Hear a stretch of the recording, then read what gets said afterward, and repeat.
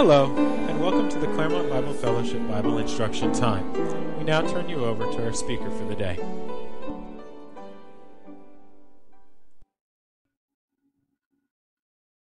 Okay, before we get started, go ahead and turn your Bibles to Song of Solomon chapter 5. And while you're turning to that, I want to welcome you to Claremont Bible Fellowship Bible Instruction Time. And this is my first effort of delivering a message into a computer. And here's hoping that the volume and my actions in front of a camera doesn't take away from the message I'm about to speak on.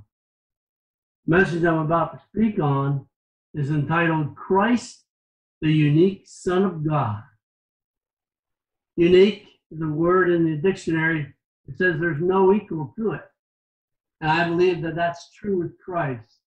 He is the unique Son. In fact, in John chapter 3, verse 16, we have, for God so loved the world that he gave his only begotten Son.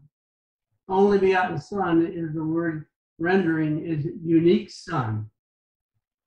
And there's another passage in Matthew chapter 3 and verse 17. This is my beloved Son, or this is my unique Son, in whom is all my delight. The Lord Jesus Christ is spoken of in Isaiah 42, the Lord God of heaven. He says, behold, my servant, behold my elect, in whom my soul delights in completely. You know, in a way, the Bible is the actual picture book of the Lord Jesus Christ. Talks and shows his offices. It also tells about his typology. It also shows other things such as the actual titles that he had. And so today, I want to look at this unique Son, where he's varied in many different ways. But a good example of the Lord Jesus Christ in typology would be in Genesis, Joseph himself. He was loved of the Father, and he was rejected or hated by his brethren. We know the Lord Jesus Christ was loved of his Father, and that he was rejected by his brethren, hated by his brethren. In fact, in John 15:25, it says they hated him without a cause. But after Joseph went through all these things in Egypt, he was finally lifted up and became the right hand of Pharaoh. And of course, the Lord Jesus Christ, when he was completed his work on the cross, was again ascended up in glory and is seated at the right hand of God the Father. Now, the Lord Jesus Christ is unique in many ways. In fact, he had no biological father. He is on earth here. Joseph was considered, as it says in the scriptures, Jesus was so called the son of Joseph. Another rendering for that is being supposed to be the son of Joseph. So he really didn't have a biological earthly father, but he had the mother, Mary, in chapter 1 of Matthew's Gospel, verse 18. He was that son of eternity. In fact, the purpose that he came was, it says in chapter 10 of Mark, verse 45, Christ was born for a purpose. The Son of Christ came not to be ministered unto, but to minister and give himself a ransom for many. In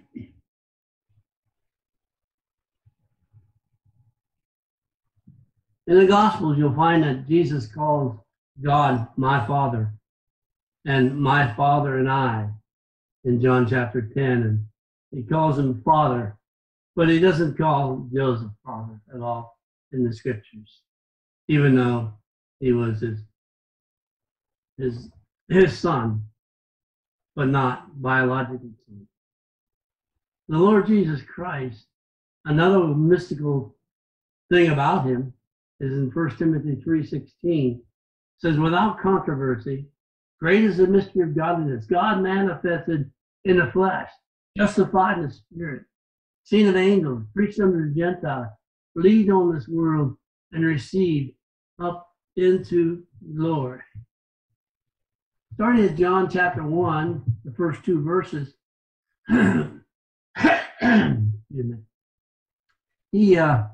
it goes, in the beginning.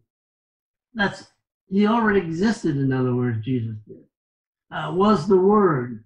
That's his personality. And the Word was with God. That's showing that he coexisted with Father and with the Spirit of God. It was also said, and the Word was God. His deity is brought out. What a unique person he is. In fact, it's said that in Philippians 2, verse 6, that he thought it not robbery to be equal with God. He thought that's something to be grasped after. It was something that he knew.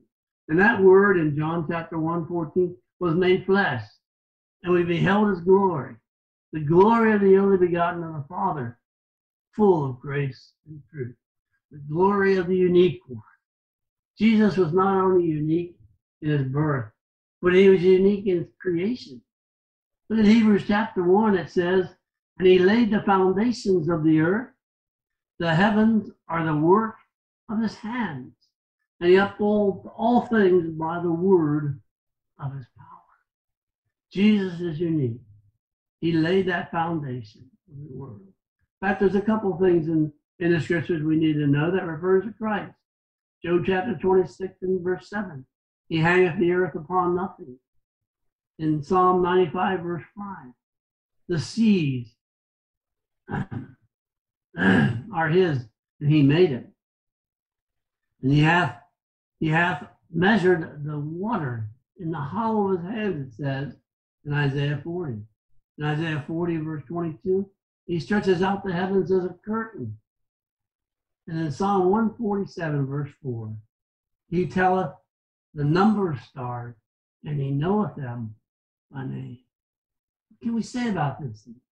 We have to say, like in Revelation 14 and verse 7, fear God and give him glory, and have glory, and worship him that maketh heaven and earth, the sea, and the fountains of the water.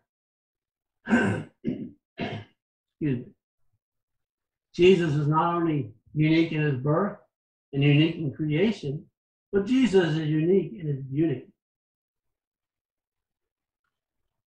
God has given unto us in his word glimpses of the Lord Jesus Christ, not portraits. We can't draw a picture of the Lord Jesus Christ, but we can also we can see glimpses of him, the uniqueness of him. In Psalm 45 it says that thou art fairer than the children of men, and who amongst heaven can be compared to him? Now let's look at Song of Solomon, chapter 5. We're going to look at some descriptions of the Lord Jesus Christ. In verse 9 of Song of Solomon, chapter 5, it says, what is thy beloved more than another beloved, O thou fairest among women? What is thy beloved more than another beloved that thou hast charged of?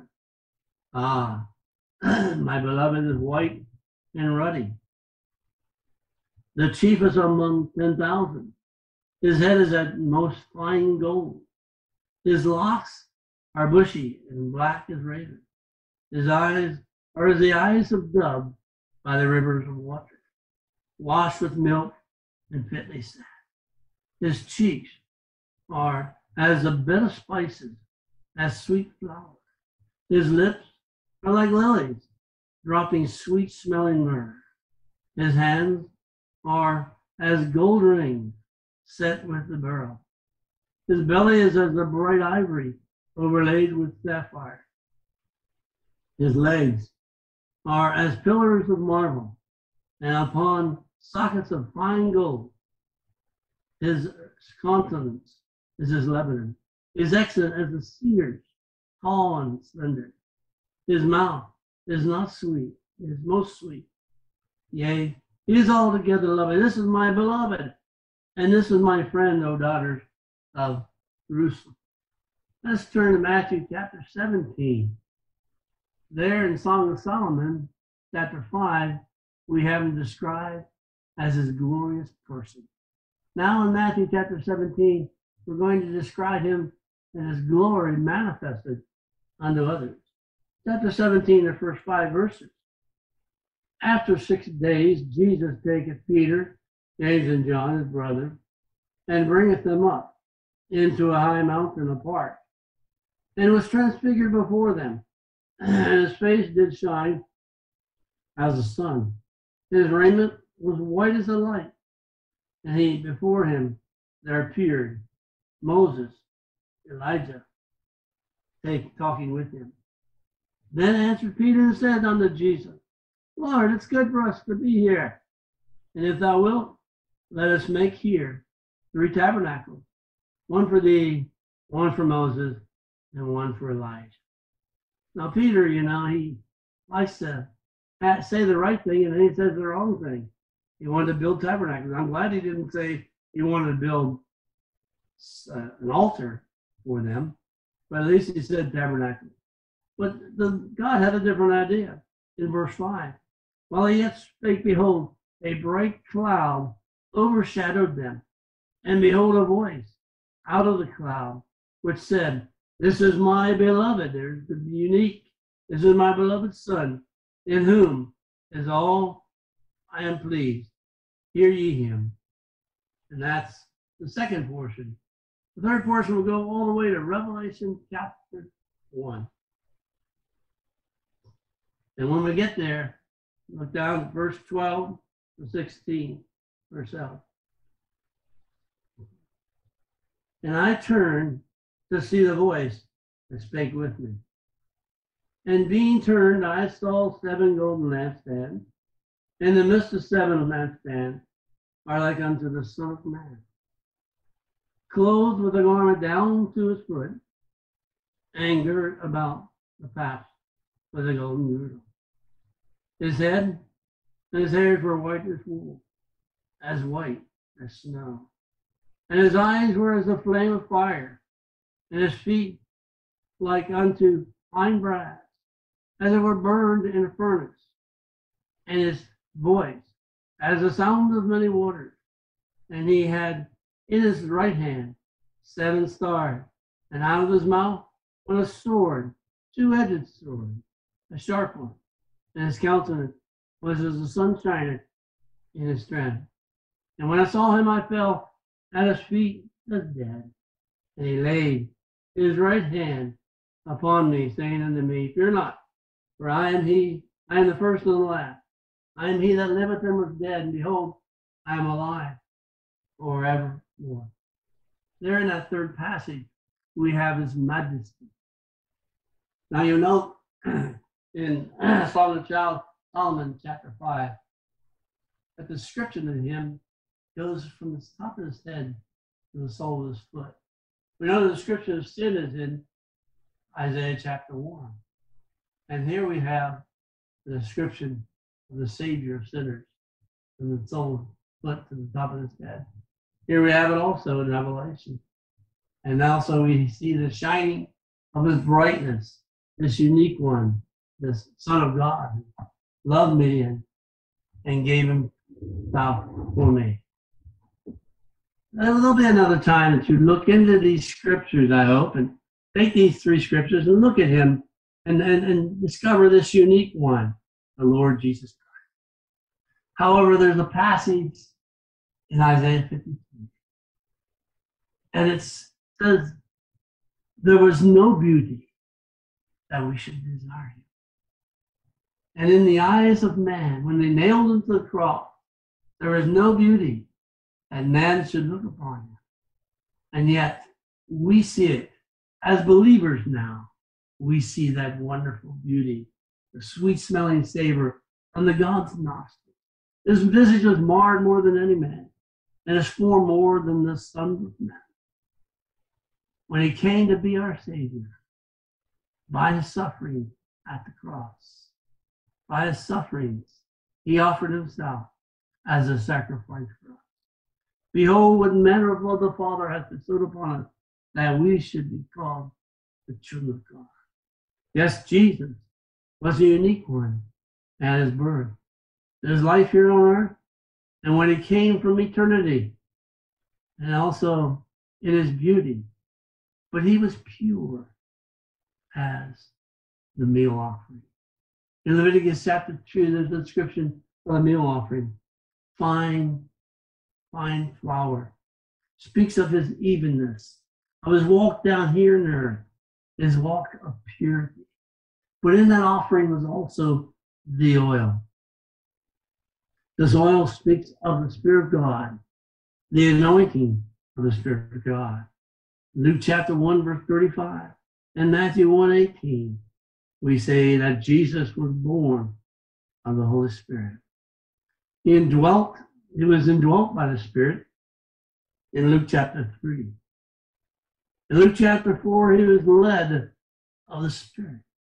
In Hebrews 9:14, he offered himself without spot, without blemish, by the Spirit.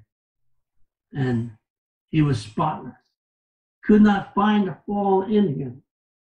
And in John chapter 8, there in the temple, when they brought that woman that was caught in adultery, there was a man, I don't know, but they brought the woman. And he said, which of you can visit me of sin? You see, even Satan could not tempt the Lord Jesus Christ. There was no nature within Christ to even respond to a temptation, and yet Satan went at it. In fact, in Hebrews 4:15 says he was tempted in all ways, body, soul, and spirit, set apart. The testimony of Isaiah 53 verse 9 says that he had done no violence. There was no deceit found in his mouth. He is truly that unique one in creation, at his birth, in his life, in his beauty. Now let's explore Christ as that unique one in the completeness of the work of redemption. Here we have, never a man spake like this man. Never a man died like this man. He was a unique one. The complete redemption we have. Our Lord's death is the main topic in Scripture from Genesis chapter 3, verse 15 to Revelation chapter 20. The cross was constantly before him. And while it meant death and shamefulness to mankind, they thought that they had defeated him. It meant glory and glorification to God the Father. In John chapter 17, Father, I have glorified you. I have finished that work you completed. Have me complete. I have finished that work. Given unto John by the Spirit the fullness, the fulfillment of that tremendous work of redemption. In chapter 19 of John's Gospel, more than 4 times over, it says, it is written, for that the Scriptures might be fulfilled. The cross was ever on his mind. He prayed in chapter 17 of John's Gospel, Father, the hour is come.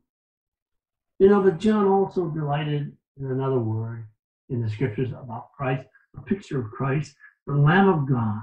John chapter 1:29. Behold, the Lamb of God that taketh away the sin of the world. The word Lamb is used by John in his Gospel and in the book of Revelation. Now you would think that in the Gospel of John, it was used more than the book of Revelation, but it's not true. 32 times over, John uses the word Lamb. And in this idea of John's Gospel, he used it 4 times. But in the book of Revelation, he used it 28 times. I want to give you a couple examples of that word of lamb used in the book of Revelation. And then you can find the rest if you like. In chapter 5 of Revelation and verse 12, it says, worthy is the Lamb. In chapter 6:16, it says that they went into the cave and the mountains, and they cried that the rocks would fall upon him and keep them from the wrath of the Lamb that sits on the throne of God. In chapter 7, verse 14, talks about the blood of the Lamb. In Revelation 15, verse 3, the song of the Lamb. In Revelation 19, verse 7, the actual marriage supper of the Lamb. In chapter 21 of Revelation, in verse 9, we have the bride of the Lamb. We also have the Lamb as the light of the city. The Lamb is the light of heaven. In chapter 22 of Revelation, verses 1 to 3, we see described the throne of the Lamb. Christ was unique also, not only in his redemption, but he was unique in his death. He had power to lay down his life, and he had power to raise it up again, always in control. He was always in control. There's 7 phrases on the cross that shows this. We have the phrase that says, at the beginning, he says, Father, forgive them, for they know not what they do. Now here, the relationship between the Father and the Son is there. But we know, as we read the next 5 phrases, that he doesn't mention Father. He mentions God. Until he says that last phrase, Father, into thy hands I commend my spirit. Then the relationship is back. I'll show you what I mean by that. In the second phrase, he says, he looks and after saying, Father, forgive them, for they know not what they do. He looks and says, behold your mother. Behold your son. And he's showing John the Apostle, and he's showing Mary that he has a concern for the welfare of Mary. And John took him from that day on and took her unto his throne, as if it was his mother. And here we have, today thou shalt be with me in paradise. The thief on the cross said, Lord, remember me when thou comest into thy kingdom. And here we have the Lord Jesus answering back to them, today thou shalt be with me in paradise. Then we have the darkness come upon the scene for 3 hours. And within those 3 hours, he didn't say, my Father.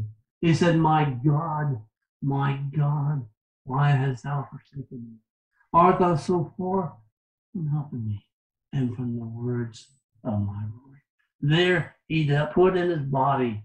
He bore our sins in his own body on the tree. There, man could not see. Yes, man treated him wickedly before he went to the cross. And as he was on the cross, but that didn't save our soul. The salvation of our soul was purchased when he was forsaken, that we might be forgiven of our sin. This unique one, he was unique in his death. And finally, to complete the scriptures, his 5th phrase from the cross was, I thirst. And then he could say, on the 6th one, on the number 6, the 6th phrase, the number of man, he says, it is finished. One word, finished. The word was complete. The work was complete by the Lord Jesus Christ. And then finally, as the work is complete, again the relationship is back with the Father and the Son, where he said, Father, into thy hands I commend my spirit. Finally, we're going to see, we can see God's unique Son in the wonder of his resurrection. While the Lord's birth is generally accepted, his burial and his resurrection is not always accepted by many people. But it's not a full gospel without preaching that Christ died and was buried, and on the 3rd day he rose again. That's the full gospel. How do I know? Romans chapter